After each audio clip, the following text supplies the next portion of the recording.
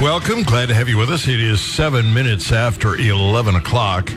One of the best ways to decide or to predict elections is to see where people who put their money where their mouths are, where they're betting.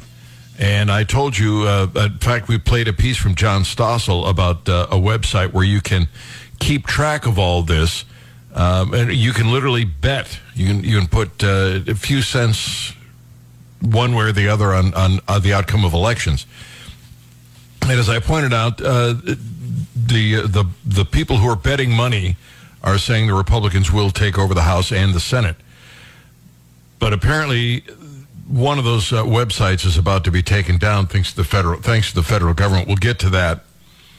In the meantime, apparently, the president is the Biden administration has found a new way to bribe voters. The White House trumpets $13 billion move to reduce energy costs. They're pushing electric heat pumps as a solution to high energy costs, enlisting companies like Airbnb, Lyft, and Procter & Gamble to spur production and installation of the energy-efficient heating systems. I've lived in a market where they had that. This was in North Carolina. I had a heat pump. And it's good in those areas because it doesn't get real cold, and it's just an air conditioner that kind of works in reverse. But I don't think it's terribly good if you're like up here in Columbia. I think it gets a little too cold. The White House on Wednesday announced more than $13 billion in assistance aimed at lowering utility bills, creating union jobs, and meeting climate goals, with a big emphasis on heat pumps. This is described as an energy-efficient alternative to gas furnaces, because rather than creating heat, they use electricity to transfer heat from a cool space to a warm space. The vice president, Kamala Harris, is scheduled to visit a union hall and training facility in Boston to tout the workforce development opportunities from making more heat pumps domestically. The visit comes less than a week before the midterm elections as New England contends with high energy prices heading into winter. I don't know, maybe if somebody out there listening to me now works with HVAC, just how warm and toasty will a house be if they're up in Maine and they're using a heat pump to keep the house comfortable? My understanding is that they won't do a particularly good job. But if you work in HVAC, heat pumps, are they good in the cold north? Or are they just good in climates that are, like cool in the winter, but not suffering from 5 and 10 degree weather that goes on for days? Because that's what they get in New England. A second private sector effort announced Wednesday by Mars, Procter & Gamble, and Cargill are making commitments to explore and use heat pumps in their industrial facilities to cut costs and reduce pollution. The Department of Energy said that Carrier and Trane Technologies have committed to meet the residential cold climate heat pump challenge requirements for higher performance in cold weather. The department requested information on how to allocate $250 million from the climate and tax law to spur U.S. manufacturing of heat pumps. Wow. A new way to bribe voters. A new way to bribe voters. And it's a double whammy, because if you're, a union person and they're promoting building these in union states, that's a reason to vote for Biden. And then if you're looking for an inexpensive heating method, apparently federally underwritten heat pump is the way to go. Let's see. Phyllis, welcome. Glad to have you on the Gary Nolan Show. How are you? Good. Hi, Gary. My husband and I built a log house 10 years ago, and we put a ground source heat pump in it, and it works wonderfully.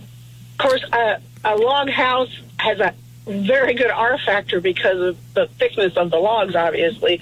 But what it does is it brings cool air from under the ground. You don't have to heat it as much as the freezing air that you have coming in from outside.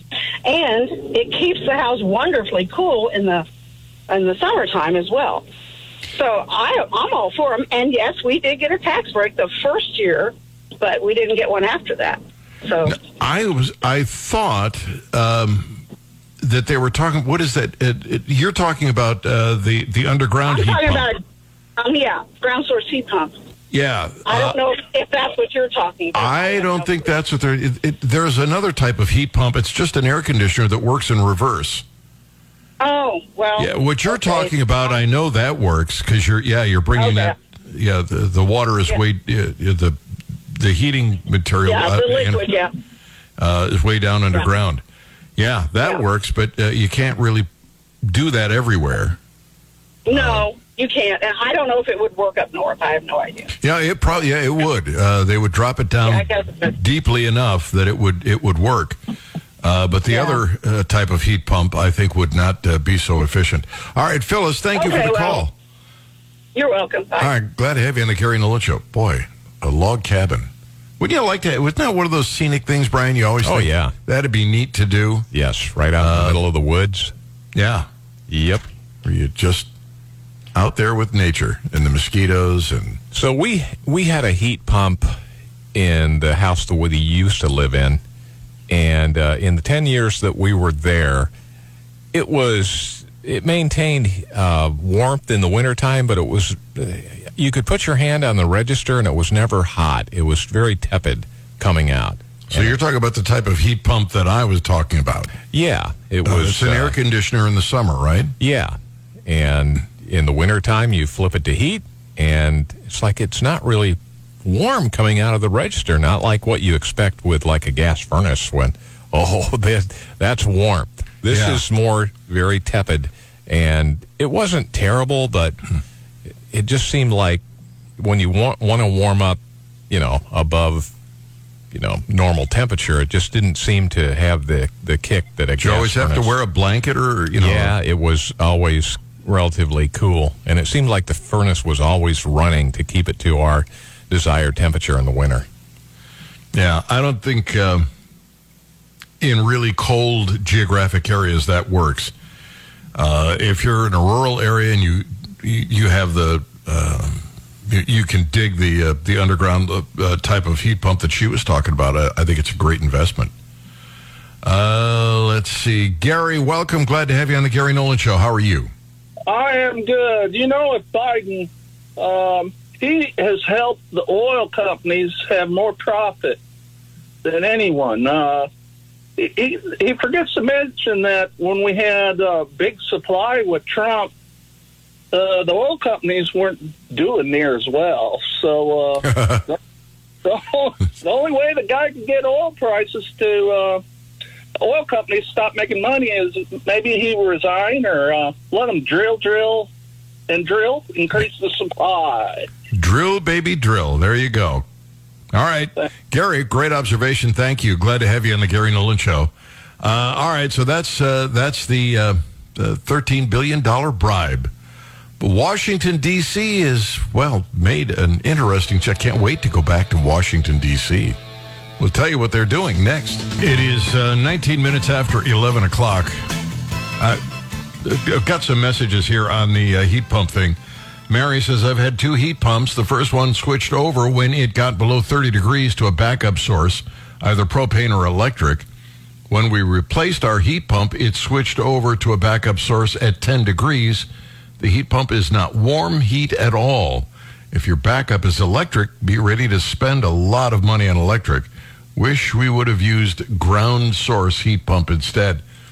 Yeah, I just don't think you can do that anywhere, especially if you're in an urban area. But air-to-air heat pumps are just not very efficient. Roy says, let's see, air-to-air heat pumps cannot be efficient in cold weather. However, ground source heat pumps do not have this problem. Nevertheless, if you don't need engineering, engineering to see that they fail to mention what they want you to replace. It's not even an attempt at comparison. All right. 800-529-5572, 874-9390. I lived and worked in Washington, D.C., and I can remember coming outside the studios and seeing in the wintertime homeless people sleeping on the grates in front of these big commercial buildings because apparently there was heat exhaust that would keep them warm and comfortable. And that's where they stay. And you literally would walk over these people. It's like, holy Toledo, this is... I had not experienced that before. I had never experienced it in Cleveland, and I had not seen this anywhere else. Now, of course, it's seemingly ubiquitous. It's happening everywhere. But the city of Washington, D.C. is... And by the way, it was like one of the great murder capitals of the country. It was a dangerous place at the time. But they're improving things over there. The Democrats, of course, in charge of Washington City Council and the mayor's office, have seen fit to fix Washington, D.C. so that if you want to bring your family there, you're going to feel much better. They're expected to take the first of two votes on a massive rewrite of their criminal code.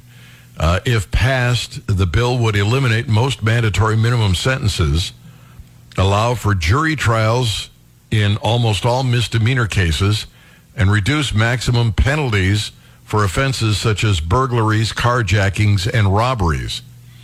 Assume that there will be a lot more of those, not to mention public urination.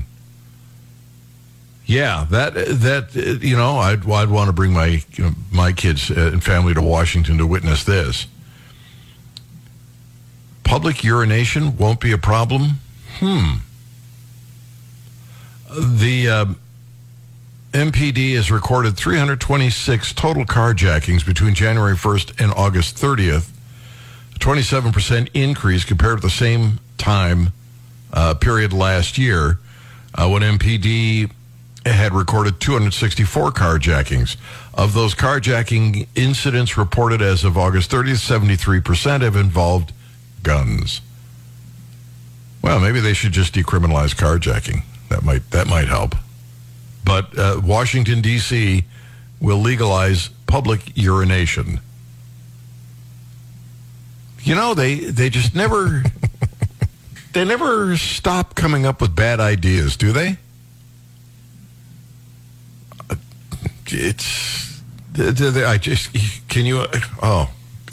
Anytime they do stuff like this, my first thought is, what possibly could go wrong?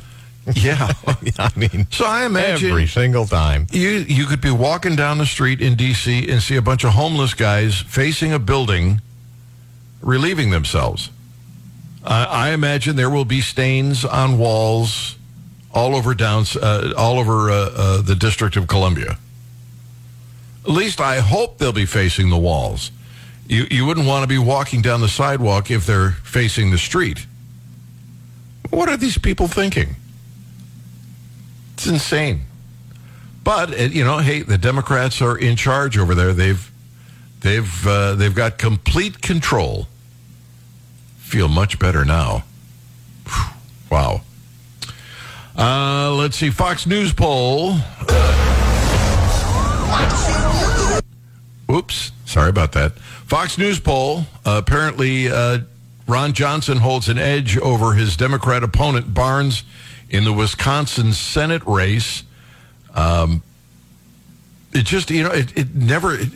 time I look, I see more and more news about the red wave. It's just nonstop. President Biden won Wisconsin by less than 1 percentage point in 2020. The state remains closely divided. Both Democrat Governor Evans and Republican Senator Ron Johnson are in tough fights to keep their jobs, according to a Fox News survey of Wisconsin voters. In the Senate race, Mandela Barnes trails Johnson by 3 percentage points, mostly unchanged from last month. Again, the problem with the polling is that very often, for some reason, they underrepresent Republicans in those polls. And if I'm right again, if they're doing it again, then it's going to be a bigger margin. There are enough undecided third-party voters to shift the race either way, and Johnson's edge is within the polls' margin of error. I don't think so. I think it's going to be. I think it's going to be a red wave. I think he's going to win. We've got an IRS case here that I want to get to, and voting, betting, predicting. We played a piece, and I probably should dig it up about how to best predict the outcome of an election. In fact, you know what I'll do, Brian? I think I'm going to do that. I'm going to get this piece. We played it once before. It is John Stossel, and it's prescient because right now the government is trying to stop this kind of thing from happening. And I'll do that in the next segment. Let me do this. Let me switch to President Biden, because he has just such pearly words of wisdom. It's hard to ignore. And, well, we'd like to play a segment. Usually we would play, a little Reagan just for comparison. But I think we can just play this, let you relish the fact that this is who the Democrats gave us as President of the United States.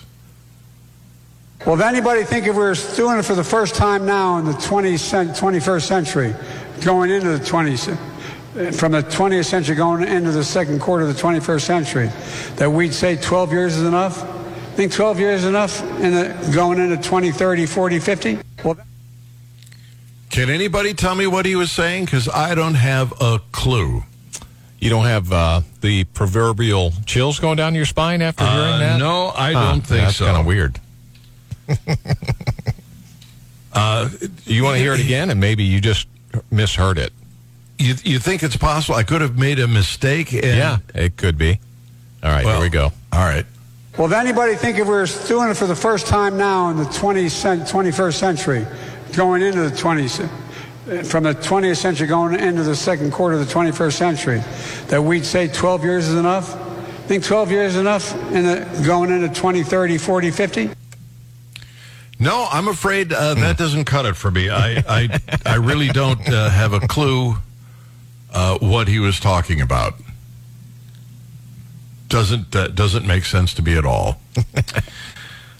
Maybe we can get Kevin to translate that tomorrow. Well, tomorrow would be the day. We'll find out what Kevin uncovers on this. But I have no idea what he was saying. You know, the sad truth is he has no idea what he was saying. That's the President of the United States, most powerful man, ostensibly anyway, in the world. And he's constantly doing that. Somebody did type it out, what he said, so you can follow it in English. You want me to read it? Yeah, would you mind? In the 21st century, going into the 20s, from the 20th century, going into the second quarter of the 21st century, going into 20, 30, 40, 50. Now, does that make sense? Not even a little. Not even a little. Okay, I'll get this Stossel piece in the next segment. All right, so we'll do that. 874-9390, 800-529-5572. I'll tell you why why it was prescient that we played it and that he recorded it. What do I have left? I got 30 seconds. 30 seconds, not enough time, so we will do that. Rand Paul says the United States botched COVID. If they win the Senate, he's going to launch a probe. Wow. Fauci is probably trying to find a place to hide right now, because Paul is going to rip him to shreds. We could use with about 55 more Rand Pauls. My idea of a good senator, really good senator. And the IRS is just destroying somebody for accidentally not listing a bank account in a foreign country. That's all coming up in the next half hour. Gary Nolan, Zimmer Radio Network. This is the Gary Nolan Show. It is 11:35. Glad to have you with us. Glad to be with you. So we played this piece about 2 or 3 weeks ago from John Stossel about elections and election predictions. The midterms are here. Which party will win? Recently, people on TV said, looks like Democrats will win the House. There is a blue wave going on right now, and I think it's the House is in play. I'm optimistic. I believe that we will hold the House. We will hold the House by winning more seats. More seats? Want to bet? When those predictions were made, people who do bet on elections thought Republicans had more than a 70% chance of winning back the House. So whom should we trust? We got the people who bet, the experts on TV, polls, and there are lots of them, and finally, professional election forecasters. Among the forecasters, 538 has the best track record. As I record this, it says Democrats are slightly favored to win the Senate. The Economist agrees. Democrats will keep their majority. But the people who bet say otherwise. And I believe the people who bet the moment they think Republicans are solid favorites to win the Senate and even more likely to win the House. I get those numbers from my site, electionbettingodds.com. I don't make bets. We just convert data from betting sites around the world and average it together to produce the single best estimate in percentages that are easy for simple people like me to understand. Now, the bettors don't get everything right. America will be greater than ever. A week before Election Day, Hillary was a big favorite at 75%. On election night, the betting began reversing before 9 p.m. While on TV, they were still saying things like, it looks like Donald Trump is more likely than not to lose. The betting markets had already switched to Trump. Only hours after the betting switched did the media finally realize Donald Trump wins the presidency. The bettors are usually right. Last election, they predicted Biden's win and called nearly every state correctly. Over time, betting has been a better predictor than polls, pundits, statistical models, and everything else. ElectionBettingOdds.com tracked hundreds of races. It does turn out that when bettors think a candidate has a 63% chance, those candidates do win about 63% of the time. Bettors do better than the media's prediction models and polls because bettors consider things that polls and models often miss. In 2016, polls had Clinton way ahead because they overlooked people without college degrees. And of course, some voters just don't tell poll takers the truth. If we would have believed the polls, nobody would have voted. Who knows what mistakes the pollsters and pundits are making now? Democrats with 48% support among likely voters. Why does anyone even listen to those people? Election after election, they get a lot wrong, and they get it late. Year after year, the most reliable predictors are people who bet on future events, people who put their money where their mouths are. Maybe you want to do that. As I said, most of the betting markets are overseas. That's because narrow-minded American politicians, for no good reason, outlawed betting on elections. However, the government did make an exception for this site, Predictit.org. Here, Americans can bet up to $850. There are all kinds of wagers you can make. Which party will win Pennsylvania's Senate race? Arizona's gubernatorial race? Will Kamala Harris be president? If you think you're smarter than the so-called experts, here's your chance to show it. It literally pays to be right. In 2016, these people had a betting party at this bar. He was at 23 earlier today. I'm a junkie, political junkie, so I love it. If you think today's predictions are wrong, you can join Predictit.com, bets, and you'll make money if you're right. No, you won't. The reason you won't is because the government has gone after Predictit, and they've shut it down. The Commodity Futures Trading Commission has moved to shut down Predictit, an online marketplace for futures contracts on the outcomes of political events. It's a blow to investors in these contracts, such as those on the presidential election of 2024, who are left uncertain as to how their positions will be unwound. And it's a blow to the public at large because the political futures have proven to have a better predictive power than the polls. This is from the Wall Street Journal. And they don't even give an excuse. They don't even give a reason. They just said, no, we've withdrawn your letter to proceed. You got to shut down. That's the power of big government. And why? Nobody's compelled to go there. They do it voluntarily. Predicted officials guess the CFTC's objection is the scope of contracts offered. In the 2014 letter, permissible scope is defined to include contracts on presidential primaries, the popular and electoral vote, vice president nominees, and congressional control. But include is the key word there. It's not limited to. And because they expanded a little, the federal government's decided you can't make the bet. Crazy making, isn't it? 874-9390, toll-free 800-529-5572. Mike, welcome. Glad to have you on the Gary Nolan Show.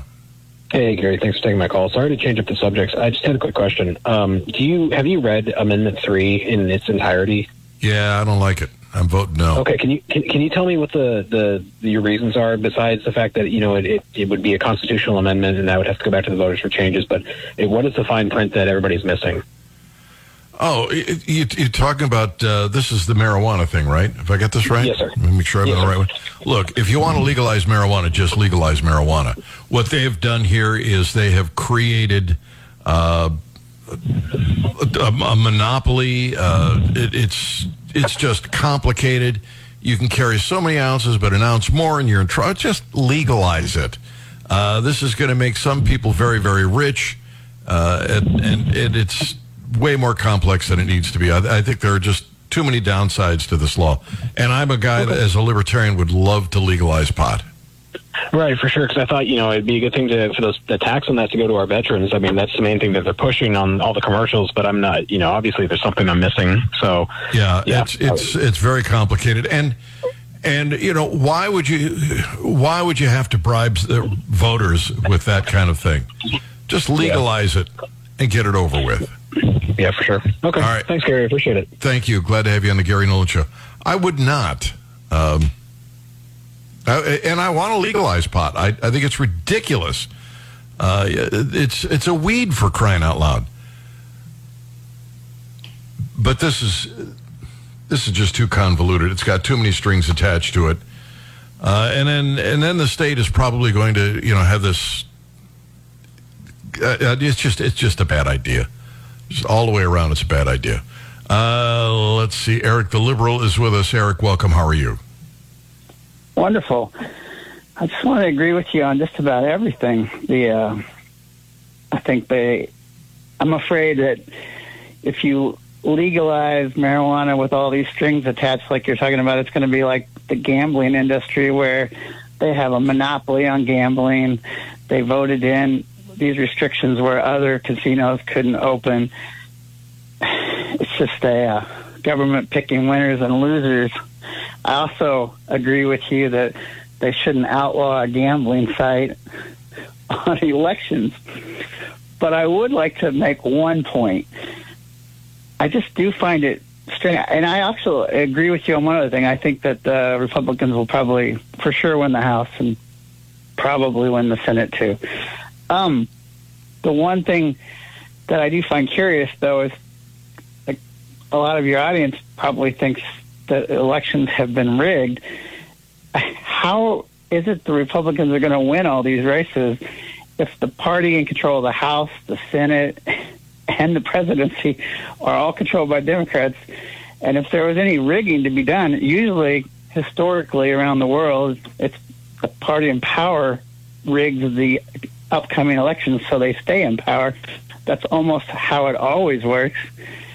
And but yet we're going to have a turnover in power in Congress. So I feel like I just had a conversation yesterday, Eric, with Jenny Beth Martin, Tea Party Patriots, and they have trained literally thousands of people to be poll watchers and to watch the count, and they've gotten They've gone to classes to learn what their rights are, what they can and can't do.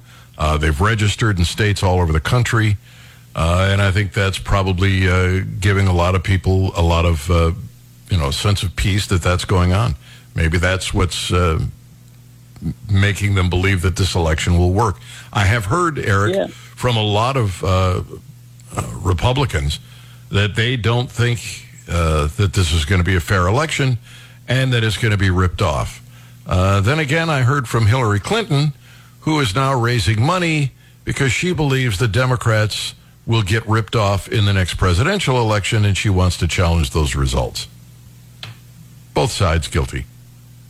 Yeah, so I think hopefully I agree with you on this, that we do need to have some confidence in our elections. Yes. And we could certainly pass. There ought to be some bipartisan laws to strengthen confidence in elections.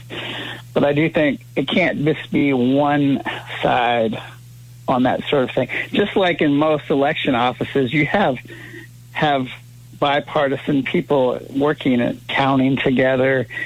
I mean, there's a lot more. I just don't think people really understand how many checks and balances there are in the system, but there should be.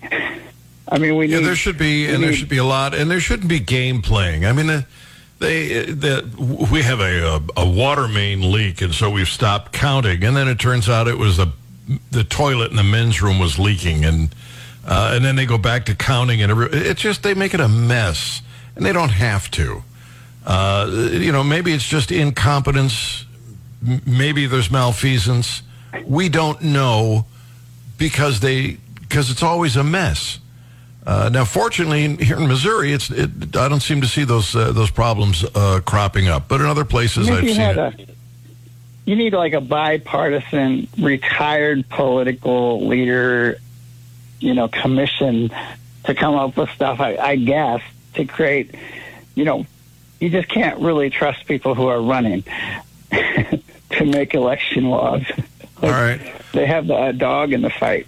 Well, I need to review today's show. If you agreed with me on that many positions, I must have screwed up somewhere. Should I call Ripley's? Yeah, call Ripley's because they won't believe it. Eric, thanks for the call.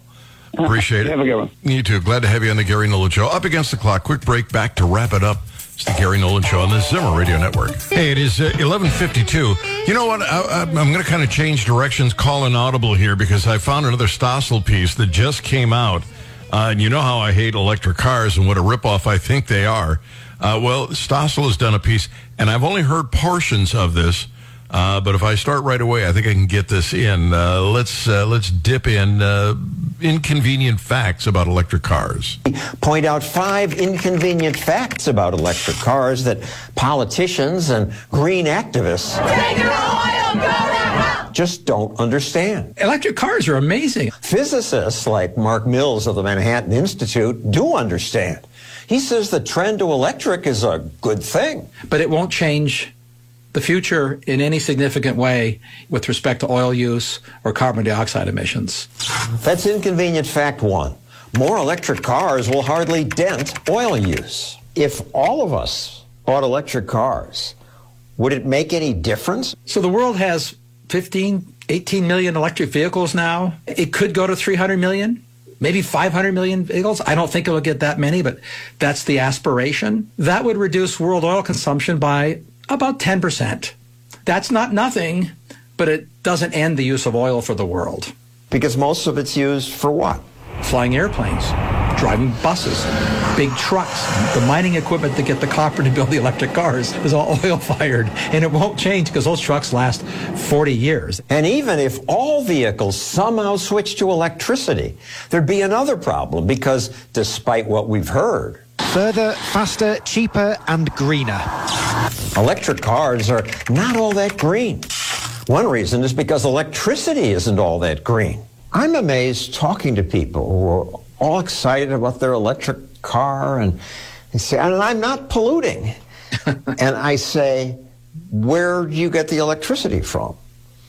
And they don't know. They don't know that most of America's electricity comes from fossil fuels, natural gas and coal. Just 12% comes from wind and solar. Yet auto companies tell us electric vehicles in general are better and more sustainable for the environment. She's a Ford engineer. She's not ignorant. Well, actually, she probably is ignorant in the literal sense of the word. She's not stupid, but ignorance speaks to what you know. You have to mine somewhere on Earth 500,000 pounds of minerals and rock to make one battery. And most of this mining isn't done in the U.S. American regulations make it nearly impossible. So it's done other places, polluting those countries. And worse, ingredients in batteries are mined in places that enslave people and use child labor. An army of children are at the heart of the mining production, wearing no shoes and in the most wretched conditions. Most Americans proudly driving electric cars don't know about this. They just don't want mining done near them.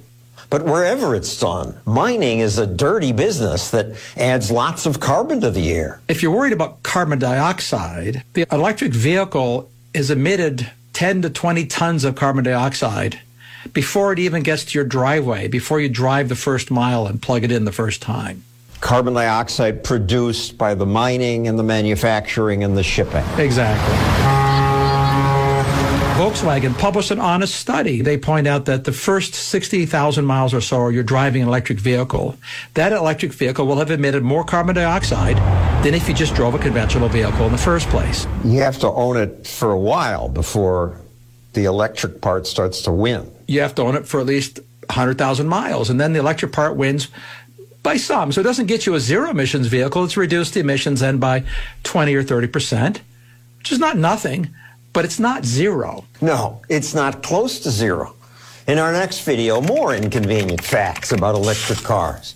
Politicians make impossible assumptions about batteries and the electric grid. Wow, that is a great piece. Do you see how many miles you have to have that thing before it actually... 100,000, is that what they said? Yeah. Wow. You got to have a battery-powered car for 100,000 miles before you get to break even. And the fact that these batteries, that the amount of mining it takes to make one battery, yeah, and we don't even mine here for lithium or stuff for batteries here in the U.S. because of regulations. The government's in the way. I understand they're going to try and open a cobalt mine here in the United States. They haven't done that very much because of regulations, but you would figure that environmentalists would be just outraged that, we would, dig up the earth like that. 100,000 pounds of rock to get one, to get enough minerals to make one battery? Are you kidding me? Man. That is just stupid. And then, of course, and the other stuff that we've talked about is the impracticality of it all. They'll tell you if on a full charge, you could take this thing for 300 miles, but you only get a full charge if you leave it at home overnight and charge it in a high-powered charger. If you're on the road, you don't do that last 20% because that last 20% takes up most of the time. So you bring it up to 80% or 75%, which takes you at least an hour, generally more than that. And then driving conditions, if it's uphill, if you're driving fast, if you've got to use the heat. Oh, this is such a canard. Hey, we got to run. Whatever it is in life that you want, go out and get it. Don't wait for the government to drop it in your lap. You make it happen. You seize the day. Carpe diem and Gwen, baby. Honey, I'm coming home.